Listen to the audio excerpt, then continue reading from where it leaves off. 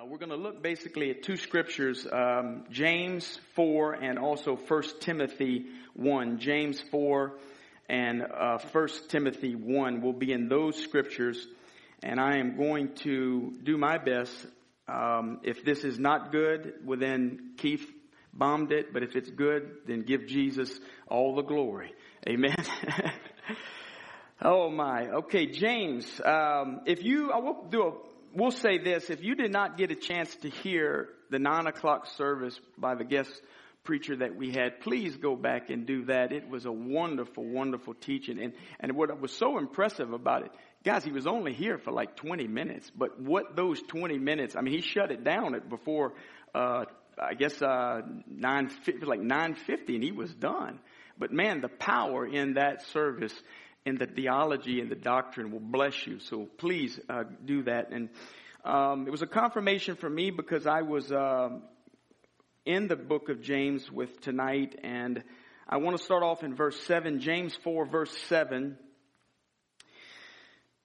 And it says, therefore, I'm reading out of the New King James Version, therefore submit to God, resist the devil, and he will flee from you. I'm going to read that again. Therefore, submit to God, resist the devil, and he will flee.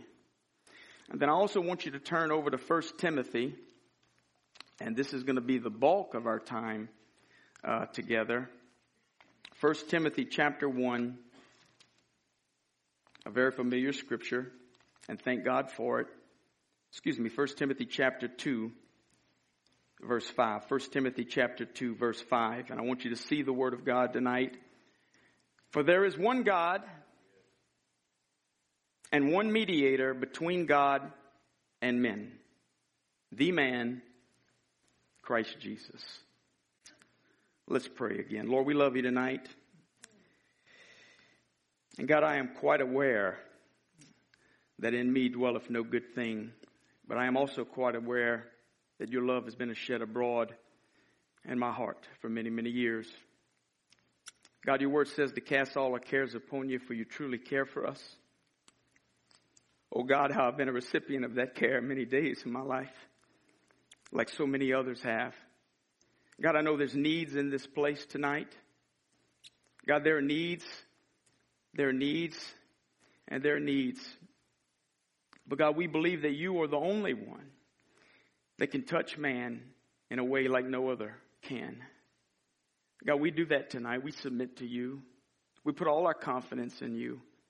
God, the world may say this is just a crutch, and I would tell them they are absolutely right. It is a crutch. I am leaning with everything I got on this crutch. And I'm confident that it will hold up. And I thank you for this body tonight. And I pray that your love would envelop the minds and hearts of every person in this place tonight as we open your word in Jesus' name. And everybody said, amen. In Ephesians chapter 2, verses 8 through 10, Paul reveals three important details, outline of a complete Christian life. And it's really, I want you to get this tonight, a complete Christian life. And what he talks about is that what Jesus did for us, he did something for us, and that is our justification by faith. The Bible says that you are justified by faith, and you have peace with God. Before you are saved, there is a war going on before you and God. The world says, look, y'all crazy people in that church, y'all do what y'all do, we're going to do what we do. It's not that I'm against you. Let me live my life. They don't understand that there is a war going on between them and God, because God is at war with sin. And the opposite of war is peace. And this justification by faith, the Bible says that you are therefore justified by faith. You have peace with God. And if you know what that means, and that has truly happened to you, that changes your life. And guess what? It will continuously be changing your life, that revelation. But Paul talked about also that God does something in us refers to our sanctification, but I like to call it Christ formation in us. You know, the greatest goal for Christianity, I'm talking about the Christianity of the whole world, the greatest goal of Christianity of the whole world is to go ye into all the world and preach the gospel. But the greatest goal for the Christian, the individual Christian, every single one of you, every single Christian all over the world, the greatest goal of God is conformity to Christ. Somebody say, well, I think Pastor Lee needs to be conformed into Christ. See, that is where the disconnect is in this thing we call church all over the world. We think that the preacher is supposed to be different from the pew. The preacher has a different function maybe. Some of you may never stand behind a pulpit and preach the gospel. But I promise you, God wants to conform you to Jesus just as much as any preacher that may stand before millions or thousands and preach the gospel, the conformity to Christ. And then Paul also talked about what God does through us, and that's our service. Some might say, well, which one's more important? I believe each one of them is a result of the other. But I do believe God's ultimate desire is to do something in you, in us. Many a times God only gets to do something through us because, guys, the Bible says the gifts and callings are without repentance. If anybody is religious in this place tonight, you might want to pick your fingernails because I'll say something that you might not agree with. God can only use messed up, dysfunctional, crazy, messed up, foolish people. Because if he couldn't, there was nobody he could use. Now, I'm not condoning messing up. Anybody who has the Spirit of God living in them knows that sin is a problem. Sin will make a fool out of you. It don't necessarily mean that you lose your salvation. But what sin does, church, it robs the joy. David in Psalms 51, you can't mess up more than David. Pastor Lee did an incredible job Sunday preaching about David. But in Psalms 51, David said, restore unto me the joy of my salvation. He didn't say restore unto me my salvation. He said restore unto me the joy of my salvation. Sin robs you of your joy because it's opposite of this new man that lives inside of you. The old man before you were born again couldn't get enough of sin. You just sinned. That's what you did. You were born in sin and you sinned. But when you get saved, when you get born again, this new man craves Jesus.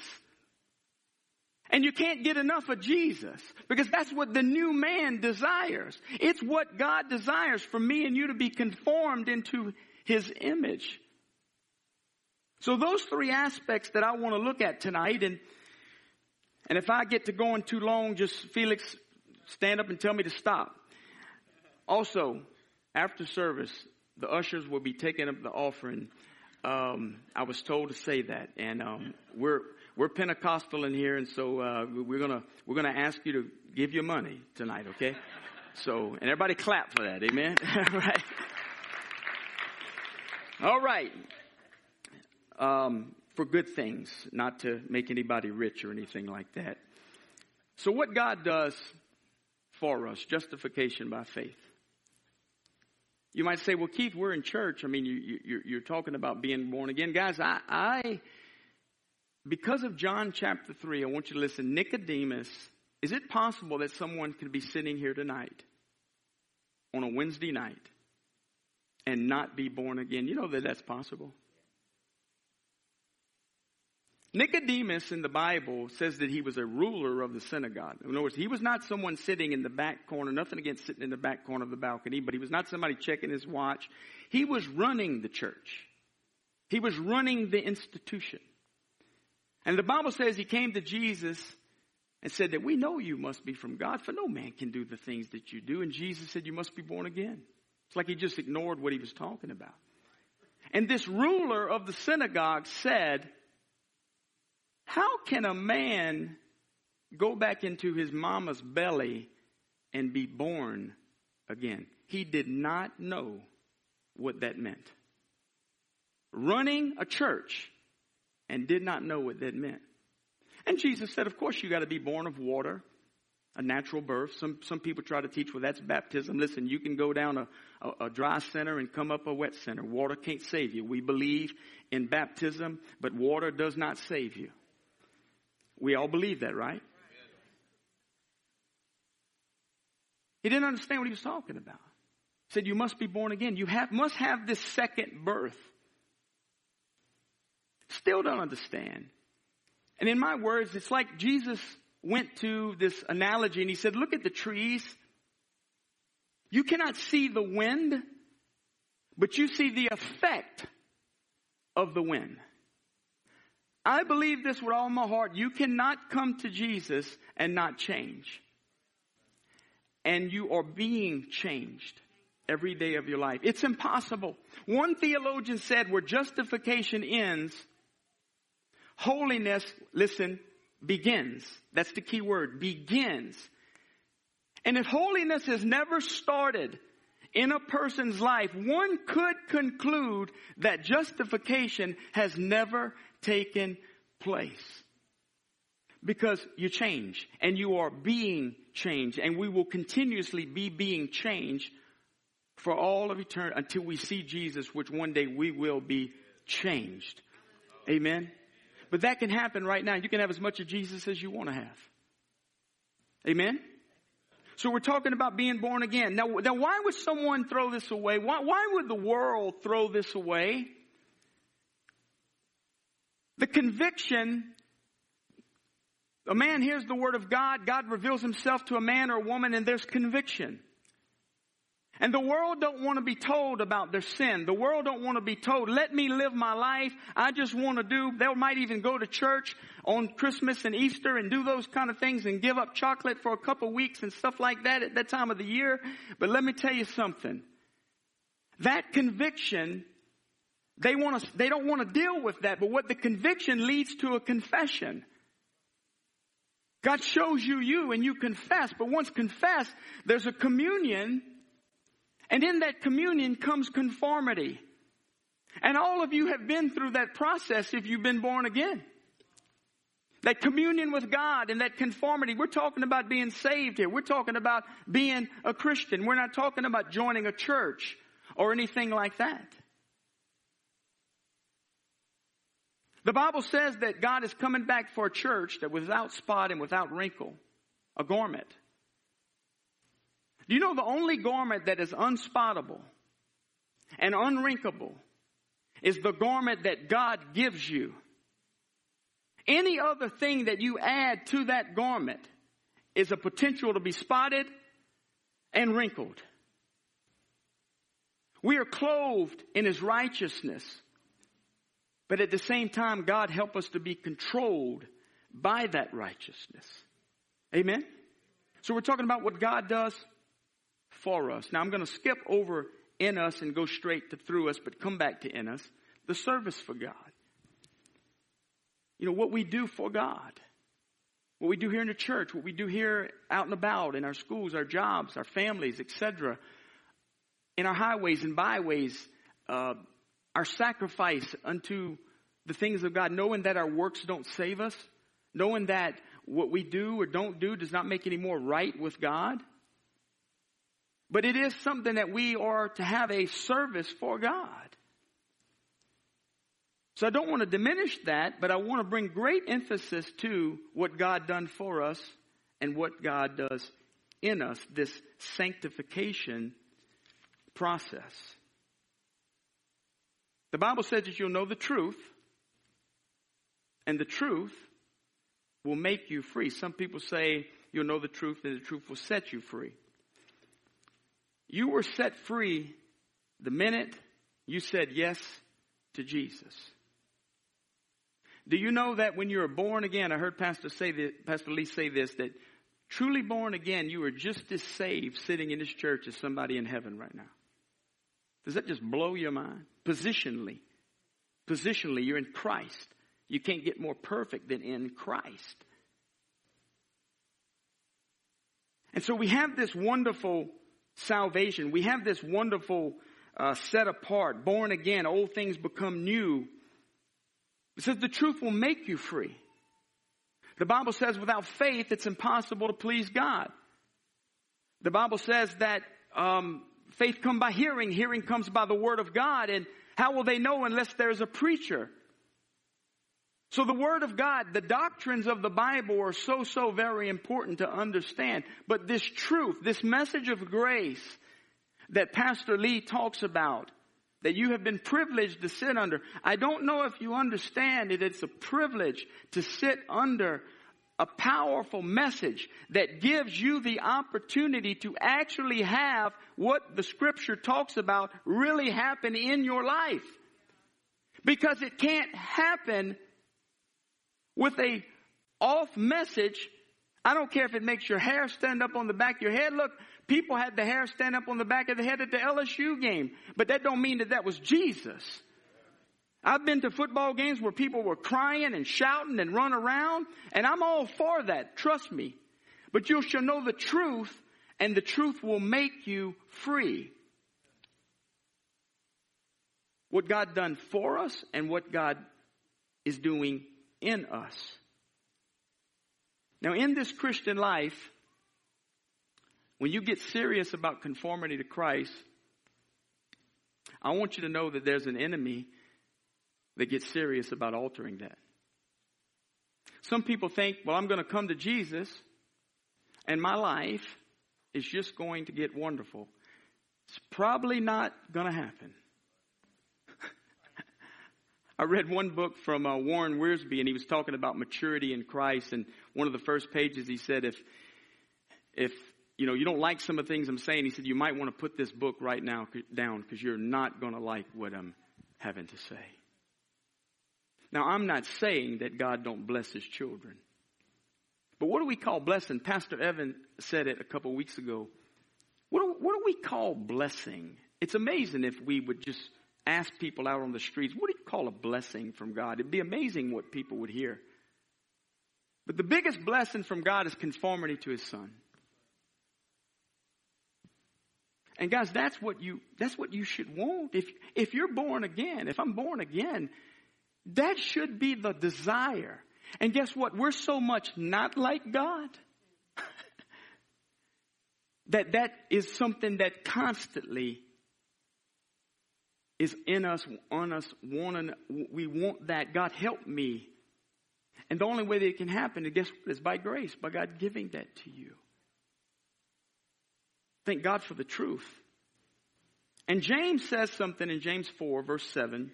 We read it just now. It says, submit to God, resist the devil, and he will flee from you.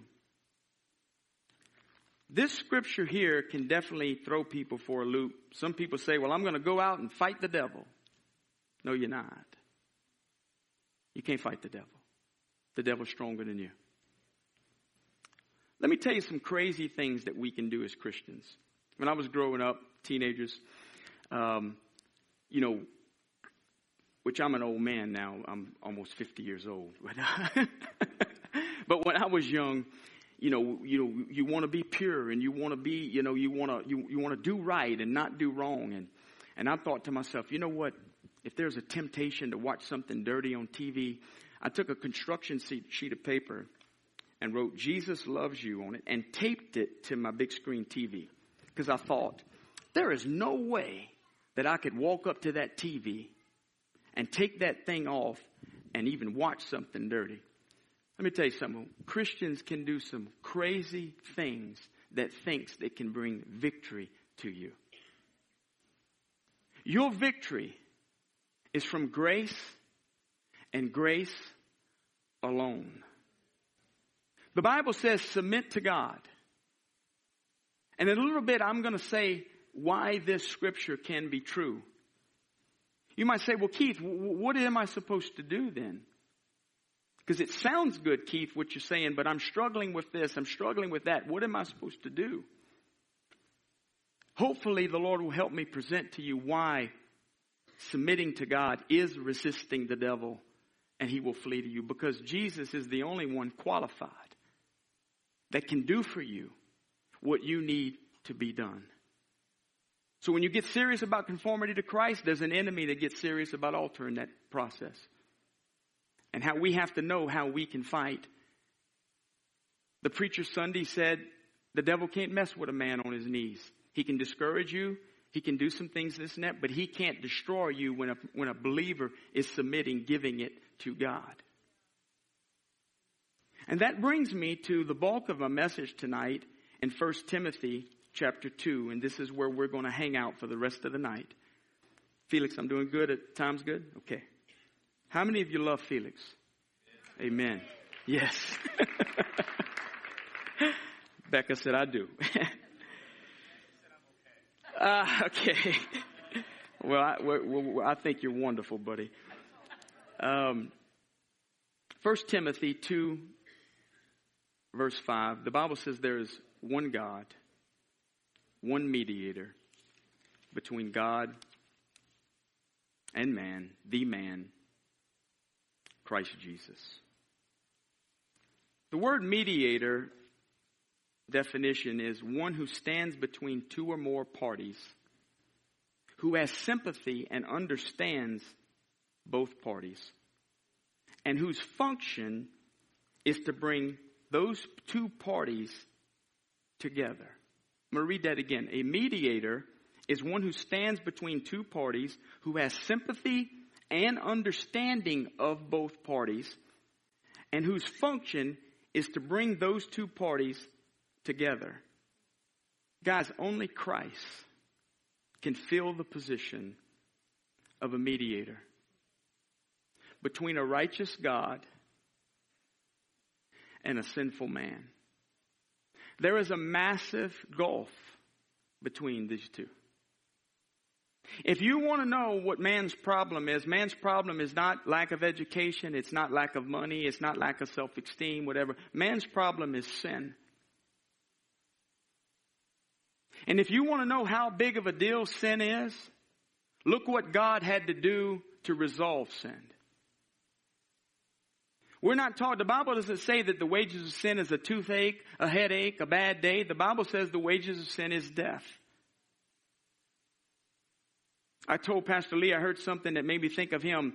This guy was debating a preacher and saying, if God's really real and God's love and God is this, why does he let tsunamis happen and leukemia and death and this and that? And the preacher didn't even acknowledge what he said. He just said, I'm just blown away that God just doesn't kill everybody. Huh, Phil? I've heard you say stuff like that before. We get all off in these tangents trying to figure out God. Listen, one sin could be over. The Bible says the wages of sin is death. The soul that sinneth shall surely die. So God is a God of love. He is a God of love, absolutely. He's the mediator, the only one that can be this mediator. And his assignment was to bring a righteous God and a sinful man together for eternity. Eternity to bring us together. So tonight I want to talk about 4 qualifying characteristics of the mediator of this man, Jesus. And I pray that this is just a beautiful big screen presentation in your heart of who Jesus is. 4 qualifying characteristics. Number 1, he must be equal to God. And he must be equal to man. Okay, we're talking about a mediator. Okay, I'm talking about somebody that the scripture says you've got all hell coming against you. You've got temptation. You've got the fall of man. You've got sinful this. You've got this going on, frustration. All this coming at you. And you're saying, Keith, you're telling me the answer is to submit to God. That's what the scripture says. But I pray by the Holy Ghost that we'll see this man we're submitting to. Because there's power in the gospel. There's power in Jesus. I didn't come to say this, but think about it in the garden when they came to arrest Jesus. Judas. Jesus said, whom do you seek? And they said, Jesus. And he said, I am he. And the Bible says that 500 soldiers about fell over like dead men, almost. Now, I want you to imagine this. They tie him up in their wall. If I would have been a soldier, I'd been thinking, this guy just said his name. But that's who we're talking about. We're talking about Jesus. We're talking about God in the flesh. So, equal to God. Let's look at what the scripture says. In Philippians 2:6, it says he came in the form of God. Colossians 1:15, if you write these scriptures down, Colossians 1:15, let's look and see what it says. It says that he is the image of the invisible God, the firstborn over all creation. Verse 16, for by him all things were created, and that are in heaven and that are on earth, visible and invisible, whether thrones or dominions or principalities or powers. All things were created through him and are for him, and he is before all things, and all things, in him all things consist. The book of John says, in the beginning was the Word. The Bible says in Micah that he went forth from old to everlasting, to eternity. God, Jesus, is equal to God. The Bible says in Genesis where it said, let us make man in our image. Jesus was there from the very beginning. Let us make man in our image. So this mediator that I'm talking about understands he's equal. He's equal to God. But to be an effective mediator, he must be at the same time equal to man. Jesus shares the equality with God, yes, and with man simultaneously. It was by his own choice, guys. Nobody made him do this. Creator came creation. He's equal with God, and he's equal with man. He's the only 200% man to ever live. He was 100% God, and he was 100% man. He never lost the possession of his deity, but he chose not to use the expression of it while he was on this earth. He was God in the flesh. He understands man. He's equal to man.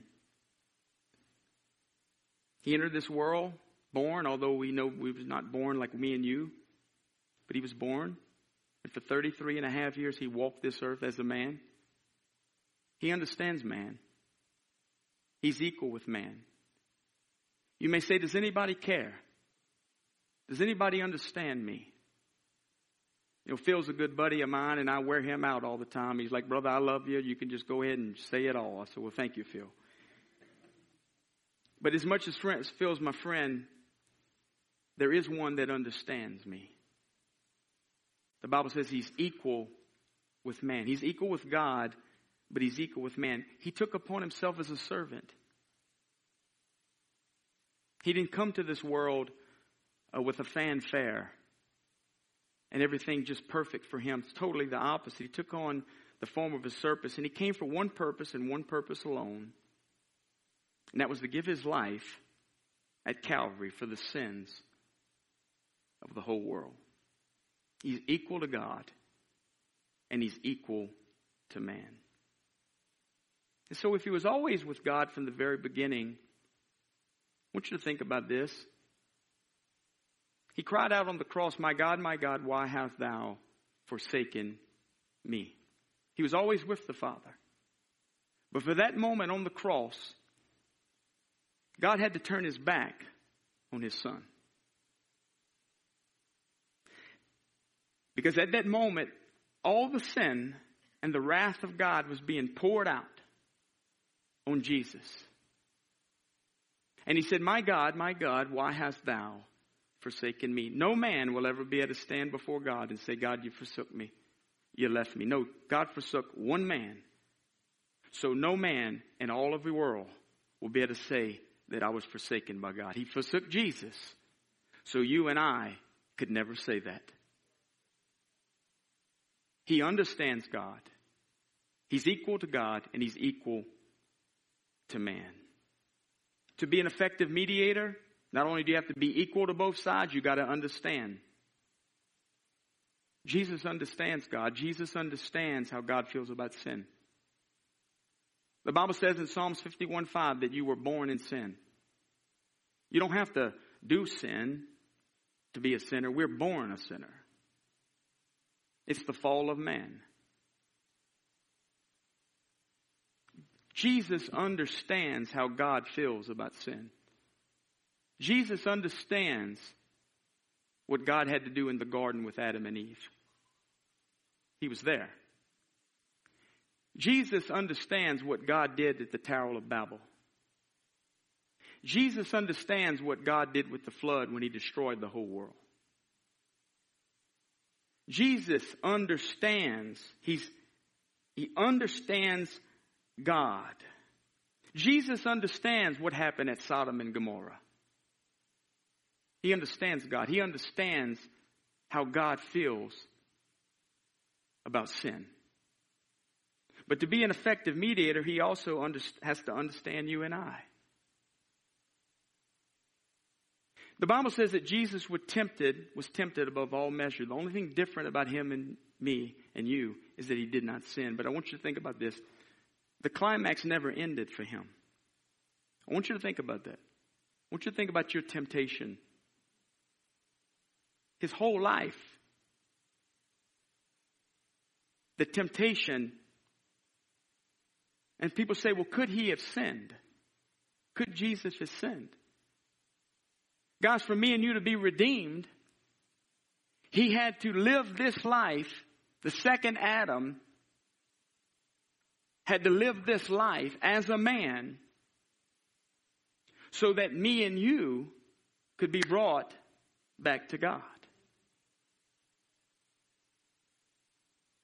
There was a time in the Bible, the sacrificial system, that there was a lamb that you would bring for every person. Then it would be a lamb for every house. Then when the law came, a lamb for every nation. But when Jesus Christ came to this earth, he was the lamb for the entirety of the world. He understands you. He understands. He was hungry, the Bible says. The Bible says he was thirsty. He was rejected. He was alone. He was misunderstood. We could go on and on and on. The Bible says he was tempted, just like me and you. But yet, he did not sin. He knows. He understands you. He understands man's side of the case. And I do have to be crystal clear that the difference in me and you and him is that he did not sin. Not only do you have to be equal with both parties, you've got to understand both parties.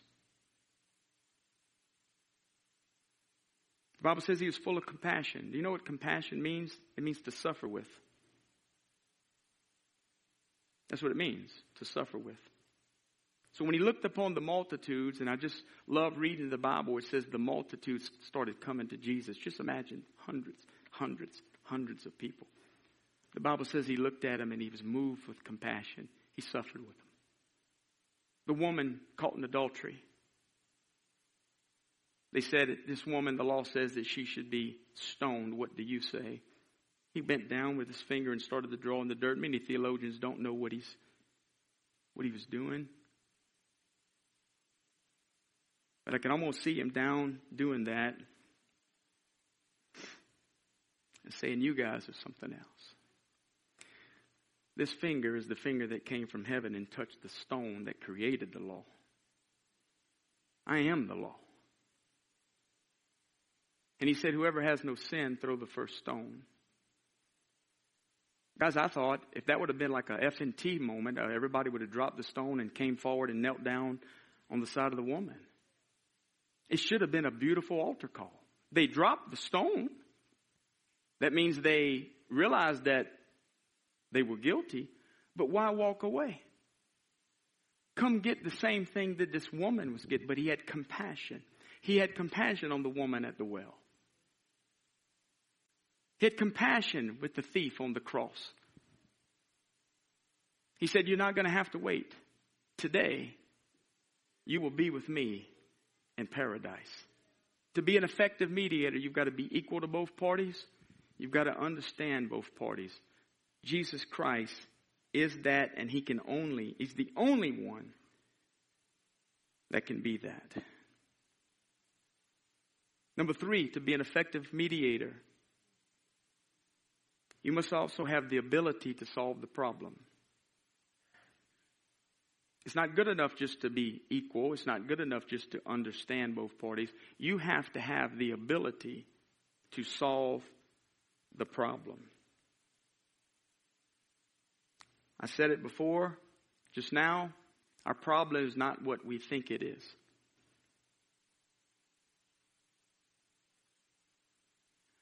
When man fell, the earth fell off its spiritual axis. It doesn't work right anymore.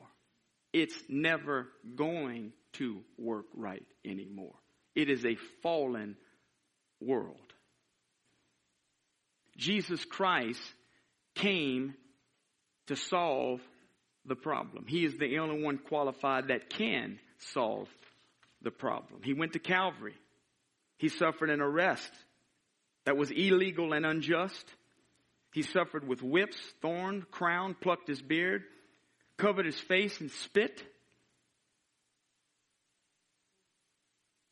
And he didn't say a word. Somebody don't agree with me on football and I want to fight him. He carried the cross to that hill. He suffered on the cross. They split his side open. And when he cried, "It is finished," he meant what he said, and he said what he meant. This was such an ugly scene. It was so ugly that I said a while ago God had to turn his back on it. And for those 3 hours on the cross, where he was bearing the weight of the world on him, the first time in his life he was away from his Father.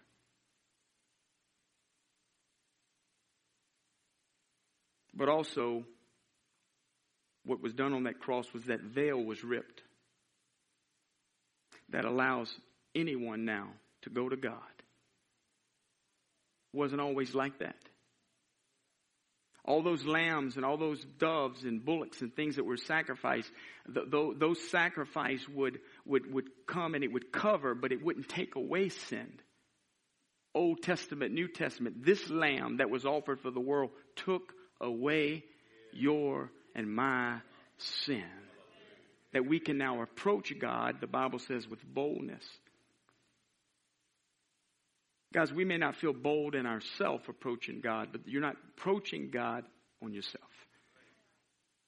You're approaching God based on Jesus. And the Bible says, come boldly. It's a throne not of judgment. It's a throne of grace that the Bible says that you shall receive mercy and grace in the time of your need. What need do you have here tonight? Many needs tonight in the house.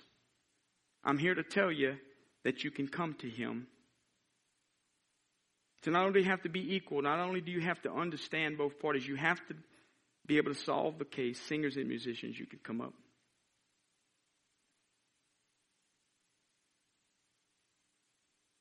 The fourth thing that makes you a qualified mediator is the ability to bring the case to a happy ending.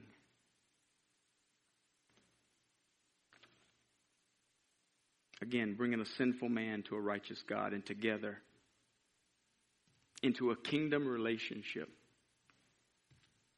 that affects your life. You're born again. You're a new creature in Christ Jesus. To a kingdom relationship. Oh, the price he paid. Why did God do all this? Why did Jesus do this? Somebody said to me, if God knows all things and he knows that man was going to mess up, why even fool with it? Because God loved man. And it's not that he has love. He is love. And guys, all I can tell you, I am probably thankful for this opportunity here tonight, but I don't claim to be a good preacher, but I do claim this. At 8 years old, I said yes to Jesus.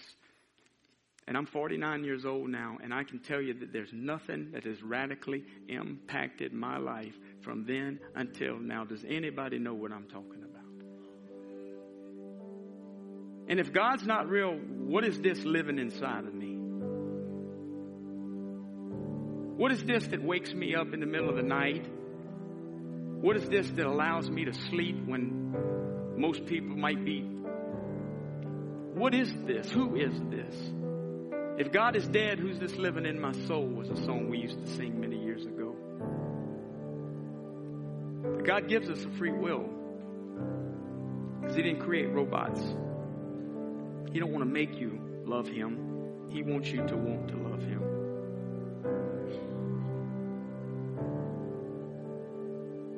The Bible says, as you have therefore received Christ Jesus, walk ye in Him. We like to say it like this. The same way you get in is the same way you stay in. By faith, by grace. And this man, Jesus, is qualified for me to stand before you tonight and say your answer is to submit to that man. And let the grace of God come and do for you what nothing else can. Would you please stand to your feet? There's one God, one mediator, the man, Christ Jesus. And these altars are open tonight. You might say, Keith, we go to the altar every week, every Wednesday. Amen. And I don't have anything to offer you myself because I need to be at the altar too.